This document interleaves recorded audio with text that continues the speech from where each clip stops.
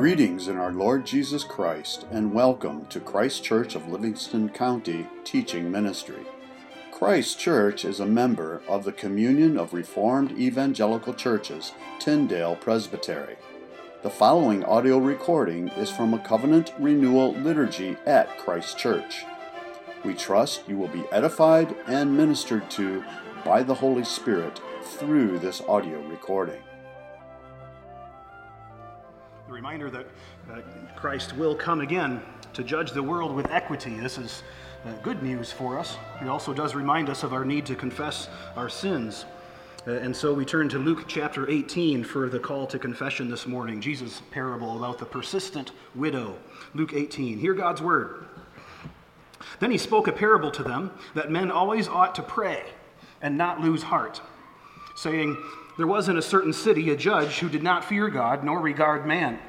And there was a widow in that city, and she came to him saying, get justice for me from my adversary. And he would not for a while. But afterward he said within himself, though I do not fear God nor regard man, yet because this widow troubles me, I will avenge her, lest by her continual coming she weary me. Then the Lord said, hear what the unjust judge said. And shall not God avenge his own elect who cry out day and night to him, though he bears long with them? I tell you that he will avenge them speedily. Nevertheless, when the Son of Man comes, will he really find faith on the earth? Thus far, the reading of God's word. The first verse here convicts us that we ought always to pray and never to lose heart. And more conviction follows. We tend to see God sometimes as an unjust judge, someone who's selfishly denying us justice. So let's confess our prayerlessness at the times that we lose heart or give up. This reminds us of our need to confess our sins. Please kneel if you're able.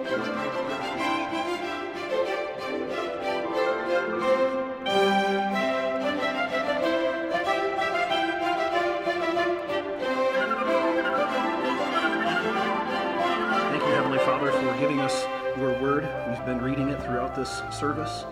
It is your word to which we respond. We respond in prayer, in confession, in worship, and here in this time of consecration in our service. Lord, may it be so once again that we respond to your word with all that we are in every part of our lives, conformed, reformed to the image of Jesus. We pray this in his name. Amen. 1 Samuel 30, hear the word of God. Now it happened when David and his men came to Ziklag on the third day that the Amalekites had invaded the south and Ziklag, attacked Ziklag and burned it with fire, and had taken captive the women and those who were there, from small to great. They did not kill anyone, but carried them away and went their way. So David and his men came to the city, and there it was, burned with fire. And their wives, their sons, and their daughters had been taken captive. Then David and the people who were with him lifted up their voices and wept until they had no more power to weep. And David's two wives, Ahinoam the Jezreelitess and Abigail, the widow of Nabal the Carmelite, had been taken captive.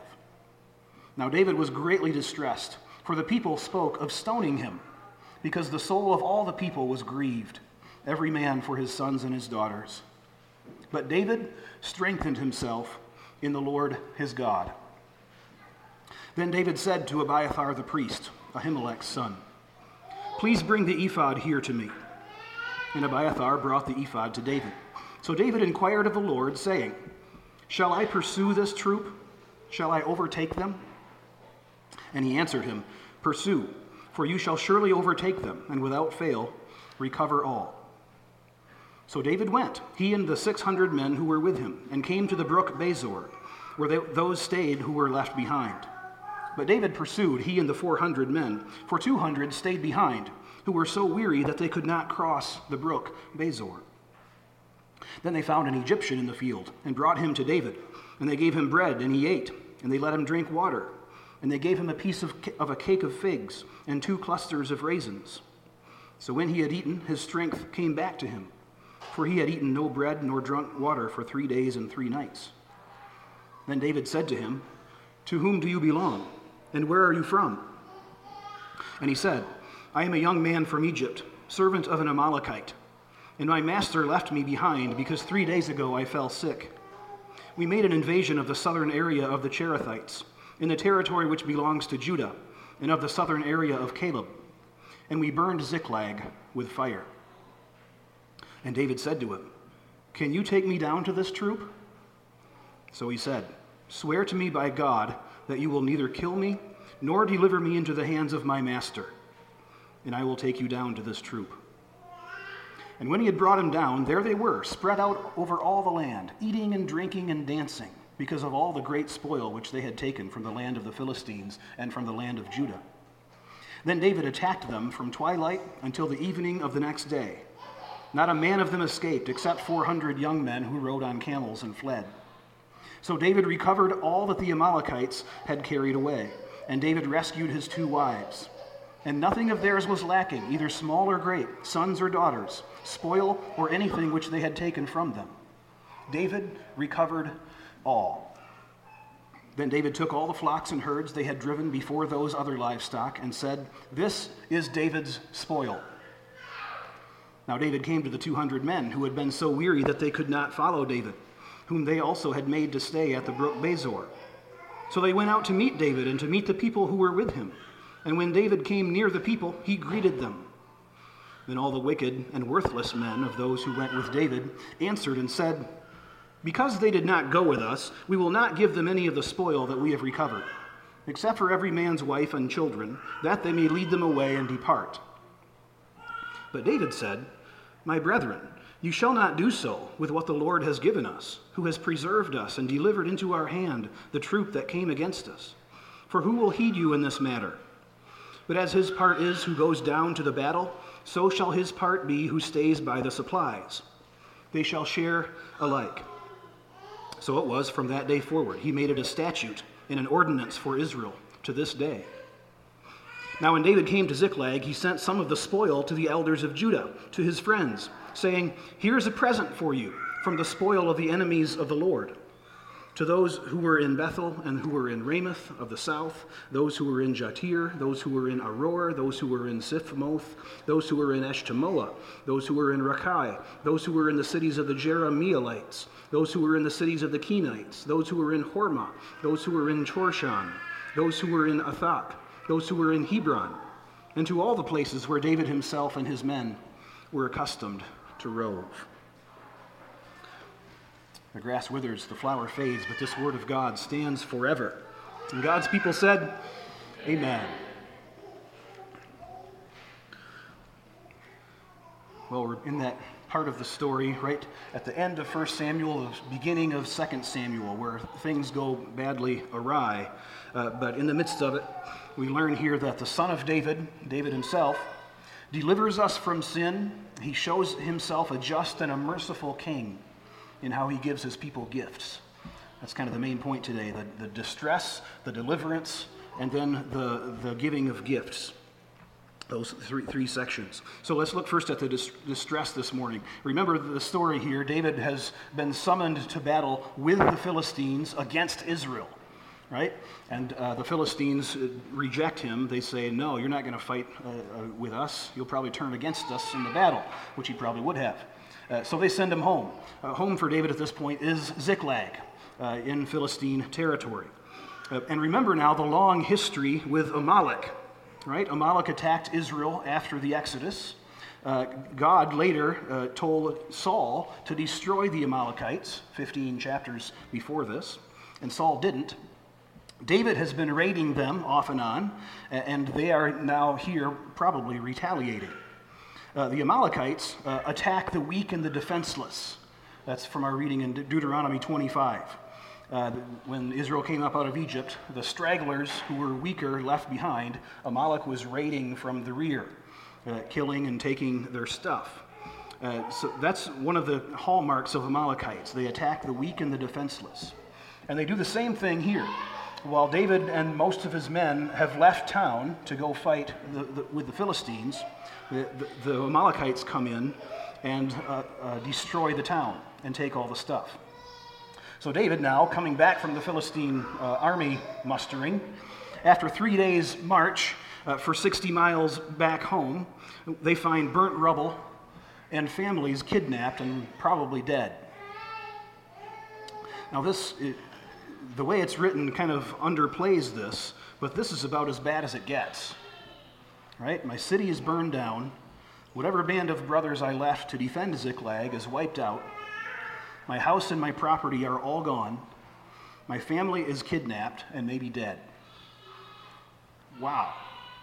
And this is a real low point for David. Saul had exiled him from Israel. The Philistines had dismissed him. The Amalekites now plunder his stuff. To top it all, his own allies, his men who ate bread, now lift up the heel against him.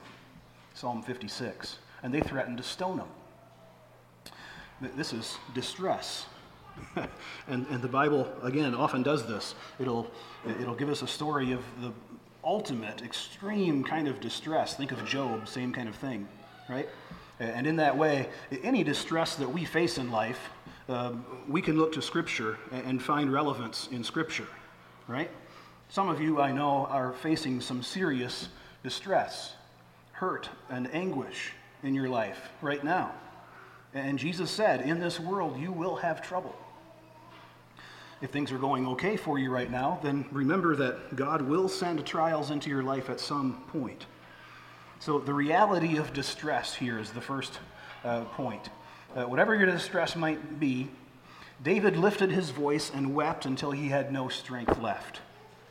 And the Son of David weeps with you too, as he did at Lazarus' tomb.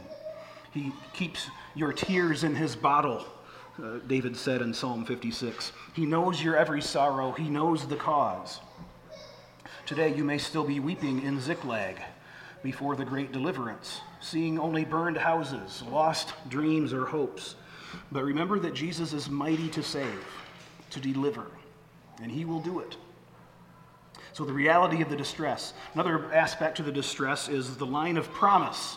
Remember, in our covenant theology, we look to Scripture to see God making promises to a series of people, right? Adam first, Abraham next, Moses, David. There's a line of promise, and it's also a biological line that leads genealogically to Jesus. Jesus is the seed of Abraham. He's the son of David. So that line of promise here is threatened.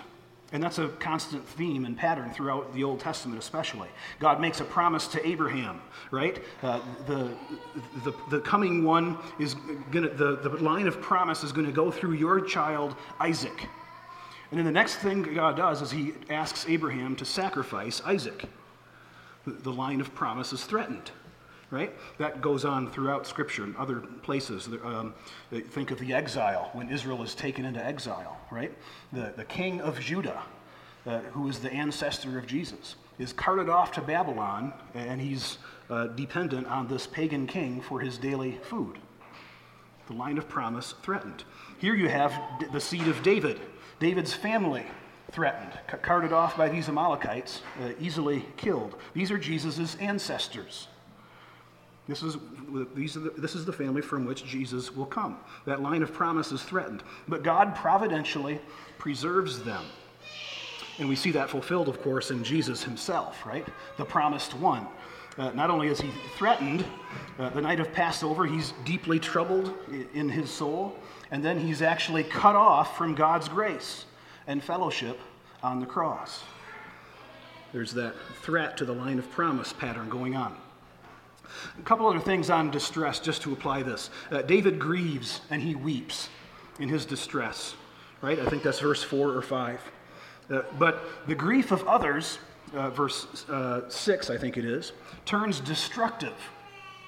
Let's kill David, right? Same thing happens to Israel when they are leaving Egypt, and then they're trapped between the Red Sea and Pharaoh's army. All of the people turn against Moses, and they wanted to stone him. Same thing, right? We look for someone to blame when bad things happen. And we have to be careful. We forget God sends us trouble to teach us. Matthew Henry puts it well. He says, when we're in trouble, we fly into a rage against those who are the occasion of our trouble, while we overlook the divine providence, God's hand in the trouble, which would silence our passions and make us patient. And that's a really important point, and it's one I'll probably come back to over and over after this last crazy year. This is one way to apply this. Many of our civil leaders worsened the COVID crisis with their bad decisions. And we focus on that, and our tendency is just to be mad at our governor.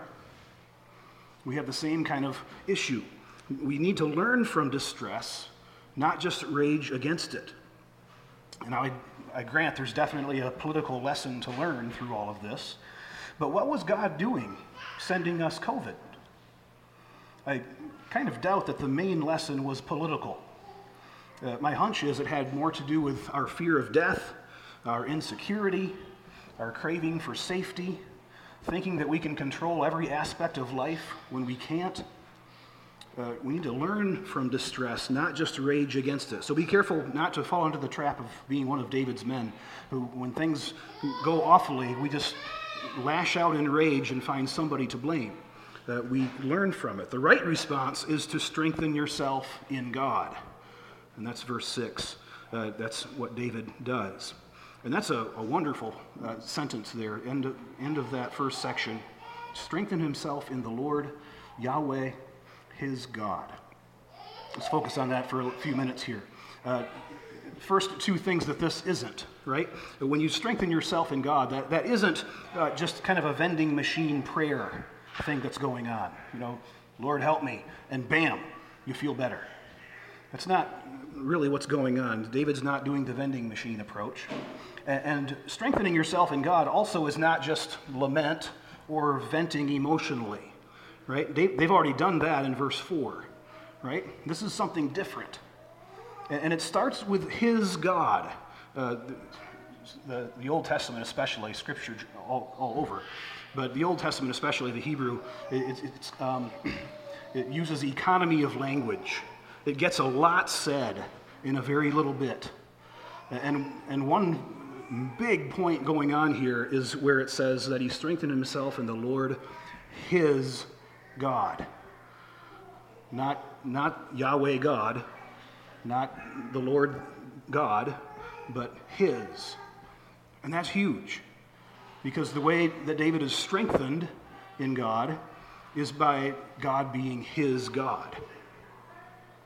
In our circles, we make critiques of individualism fairly often, and they're good and right. We have to be wary of individualism. But that critique cannot undermine the need that we have for a personal relationship with Jesus. We need that. And that's what David is drawing on here. And he's grounded in God's promises. The last time this kind of phrase is used in Samuel is when Jonathan meets David out in the wilderness. And Jonathan strengthened David. And the way he did that is by reminding David of God's promise that he would be the king. So that's a key thing that happens. We draw on a personal relationship with the Lord, and we are reminded of God's promises. That's how David is being strengthened here. The story is told of Andrew Bonar. He's a Scottish pastor and hymn writer from the 1800s. He had a routine in his daily life of meditating on Scripture in the afternoons. And one afternoon, his wife was going into labor, and he was meditating on Nahum chapter 1. The Lord is good, a stronghold in the day of trouble.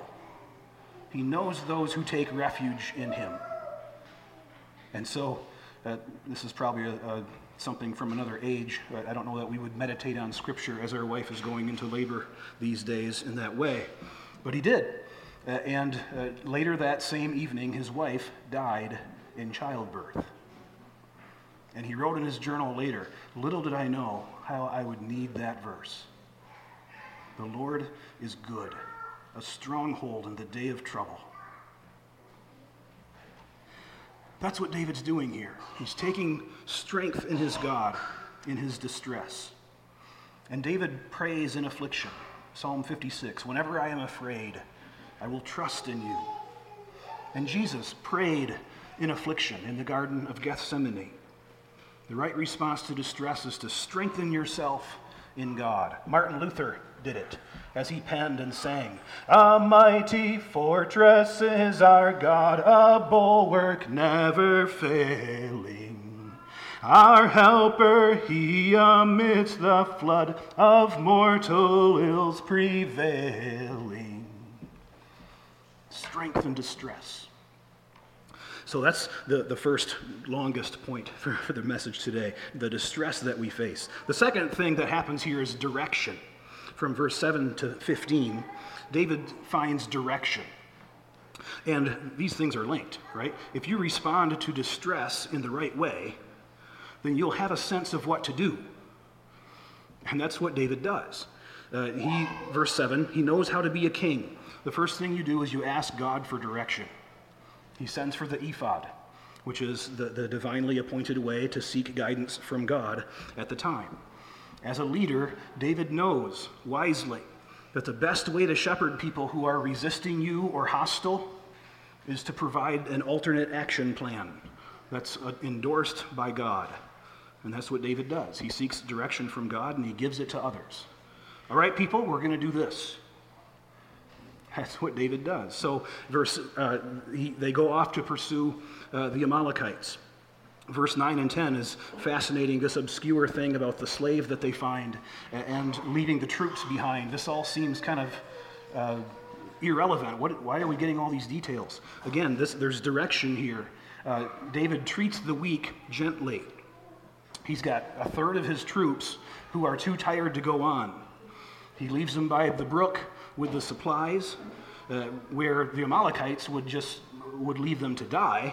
He's leaving them with the supplies. Also, it's contrasted with Saul. If you remember Saul, he pushes his army hard and doesn't let them eat. And Jonathan notes how bad of a decision that was. So David treats his own men gently. And then this Egyptian servant they find, he treats him gently, right?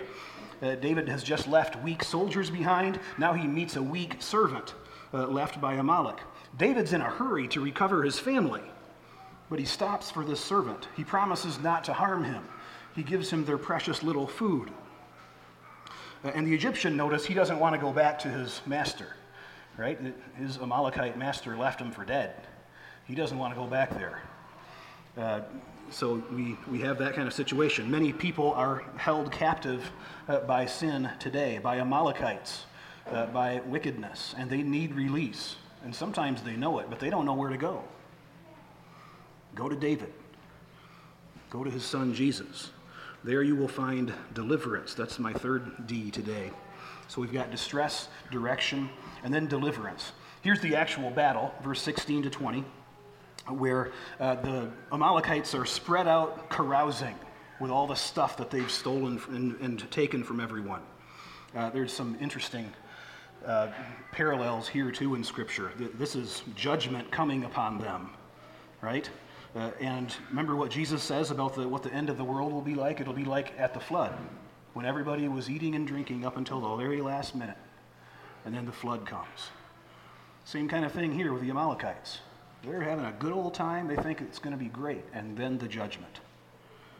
It's like Belshazzar and Daniel and his court feasting with the temple things. And the same night, they were overthrown. This is judgment. This is why I've mentioned it a bit in the worship service so far. But you have David here being a faithful Adam who protects and guards his wife from Satan's attacks. Unlike the first Adam, who let Eve fall. Deliverance. Heidelberg 1 puts it well. We talk about the first few lines often. Our only comfort in life and death is that we are not our own. We belong in life and death to our faithful Savior. Later on in that answer, it says, Jesus delivered us from the tyranny of the devil. Deliverance. That's us, delivered. Jesus goes to the cross to take us back from captivity, just as David here recovers all that is his. The delivered give the deliverer credit. Verse 20, they say, this is David's spoil. They say the reward is his. He says it too. This is what we're called to do. We are those who belong to Jesus. He's recovered us. So deliverance is the third D, and the last one is dividing the plunder. And here the last 10 verses of the chapter. This is rather interesting. Again, David helps the weak, right? David divides the spoil. And they get back to their 200 who had to stay back with the baggage, and then the greediness comes out, right? Now the Israelites almost turn into Amalekites. We've got all this. I want to keep as much as I can for myself and party on. And David says, no. We need to share this with all of our people, right? The men with him want to become Amalekites, prejudicing against the weak.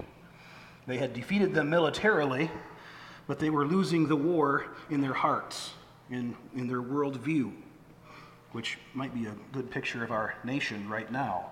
Militarily victorious, but becoming Amalekites within. Think of our destruction of the unborn. We care little for the weak and the vulnerable unless they can help us in some way. So David rightly divides the plunder. And I wanted to take a minute on that theme to talk about grace and works a bit. And this starts with saying, we recovered, we plundered. There's a contrast there, right? Verse 20, everybody's saying, David did this. But then, a couple verses later, when they want to keep the stuff for themselves, they said, we did this, right? Big difference. Hey, did David do this or did we do this? They said before it was David. Now they're going to take the credit. They quickly go from praising David and saying it's all his to disputing who got what and who earned it, and thinking that they know best how to divide their spoil. Right? Why does David have men like this as allies, we might ask, right? Well, you could ask the same of Moses with Israel, or of Jesus with sinners like us. We get greedy and selfish. The answer is that God is patient with us to work out the sin that has messed up our lives. God counts us among his people before we're living up to the standard of righteousness for his people. It's grace. David's men were forgetting this. They wanted to deprive them for not having gone as far as they did. Right? This is the whole 11th hour worker parable. It's the same thing. Now, granted, there is the principle that he who doesn't work shall not eat. Right? How does that fit in? Aren't they appealing to that? Well, there are times we over-apply that principle as an excuse to withhold mercy. And it says, he who will not work. Right? But these men could not work. They had gone as far as they could. And God gives mercy. The vineyard workers, they only worked in the vineyard for 1 hour of the day. But we often think that's because they were lazy. But it's not. It says right in the parable, nobody hired us. I could not find work. And they have mercy. So they get the same reward as the frontline soldiers. And we can talk about this an awful lot. There's political discussions to have. Aren't you going to get more of what you subsidize? If you give more than is earned, isn't that going to lead to more idleness and so on? Well, won't David get more people hanging around the baggage this way?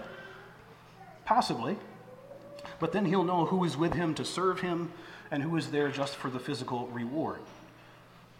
Jesus knows his men. He knows his people.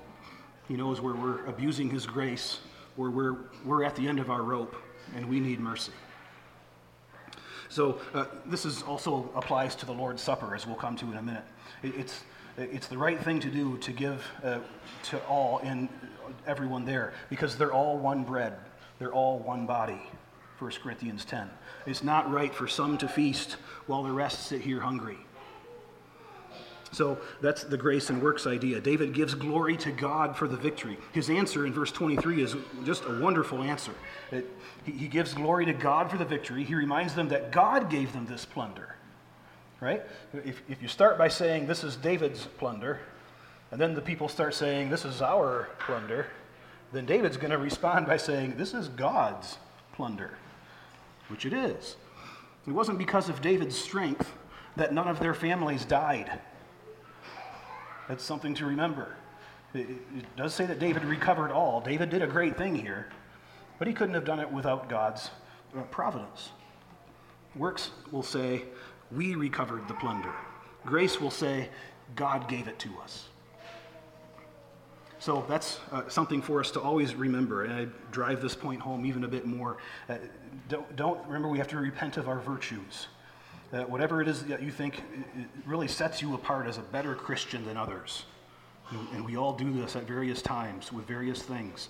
So don't think that your conscientious piety or your particularly accurate theology or your extra reverent worship puts you closer to God than other Christians, and you're earning that. Even assuming you're right, and I think on a lot of that you are because I'm here with you, right? But God gave that to you, is the point. So grace isn't just an idea. It's not just a doctrine to uphold. It affects how you live, how you treat people. If you're truly imbibing grace into your bloodstream, as R.C. Sproul liked to say, you'll be gracious with the 11th hour worker. You'll be gracious with the weak 200. Grace is what we all need every day. It's not just for our conversion, for our justification. It's for every moment, every day in our lives. So David here, dividing the plunder, does so in a gracious way. He's being a king. He's stewarding his resources. In verse 25, he's actually making laws now. He's not even the king yet, but he's legislating for Israel. David is making laws like a king.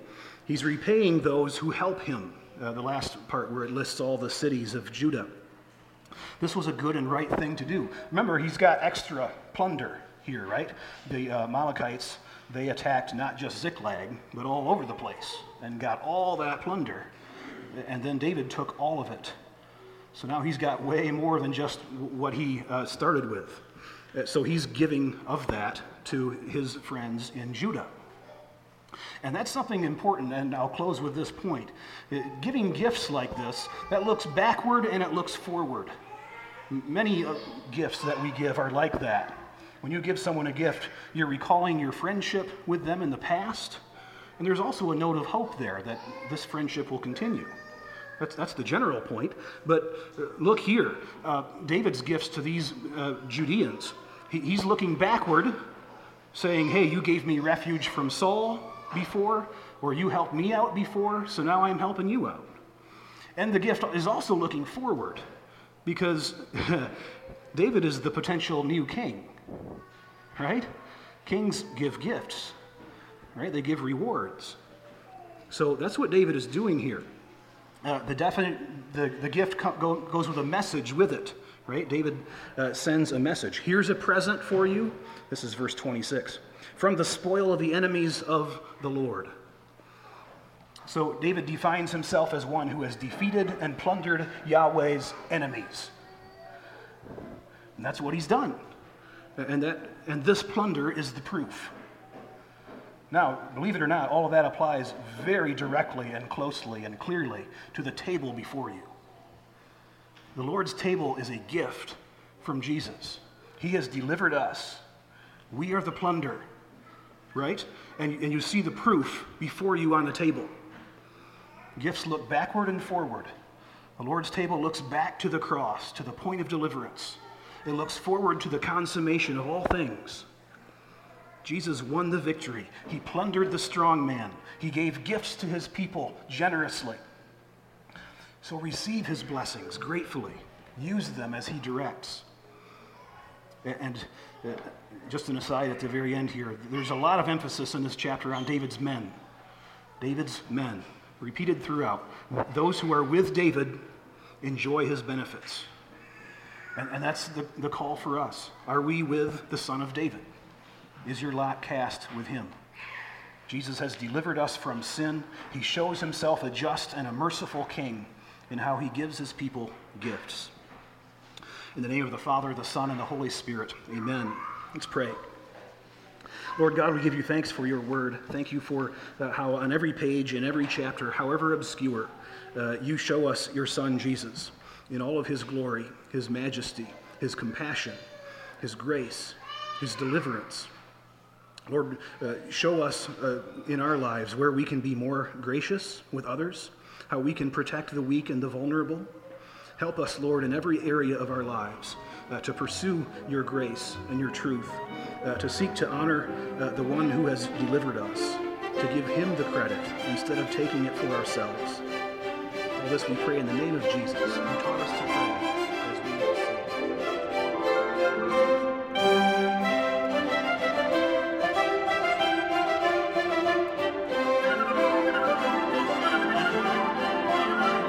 For a communion exhortation, we turn to 1 Corinthians 10, verse 17. For we, though many, are one bread and one body, for we all partake of that one bread. David was careful to give the weak among his people their share of his plunder, his gifts. And Jesus does the same. If we are counted among his people, we should receive his gifts, whether we are rich and can afford wine or not. We must share together as one body in Christ, as long as we are faithful to him. Now, faithfulness is not determined only by how much we understand about Jesus. Faithfulness to discern the body of Christ is not passing a theology test. It means not callously excluding God's people from the supper just because they are poor or less knowledgeable. If we can't partake until we fully discern the body, then none of us will partake. No, we extend grace to those among us who don't understand yet. So just because your 3-year-old doesn't understand and express his faith as fully as I do, doesn't mean the Son of David keeps back his portion because of his weakness. No, he strengthens, your 3-year-old, he needs the strength of this food to nourish his faith to fullness. Is he faithful according to his age and ability? Yes. Does he sin? Yes. Does he realize the full horror of his sin and fully repent? No. Do you? The Lord's requirement for coming to this table is baptism and faith according to your ability to understand. God is merciful to give the weak and the helpless what they don't yet understand. He treats us as his before we can appreciate what that means. So come and welcome to the Lord's table. We invite to the Lord's table all those who are baptized and under the authority of Christ and his body, the church. As you eat the bread and drink the wine with us, you're acknowledging that you are a sinner without hope except in God's sovereign mercy, that you're trusting in Christ alone for your salvation. Come and welcome. Thank you for listening to this audio recording from Christ Church of Livingston County. If you would like further information about anything in this recording, the Bible, about Christ Church of Livingston County, or wish to make any other related inquiry, please feel free to contact us through our website, christkirkmi.com. That's CHRISTKIRKMI.com. Again, thank you and blessings.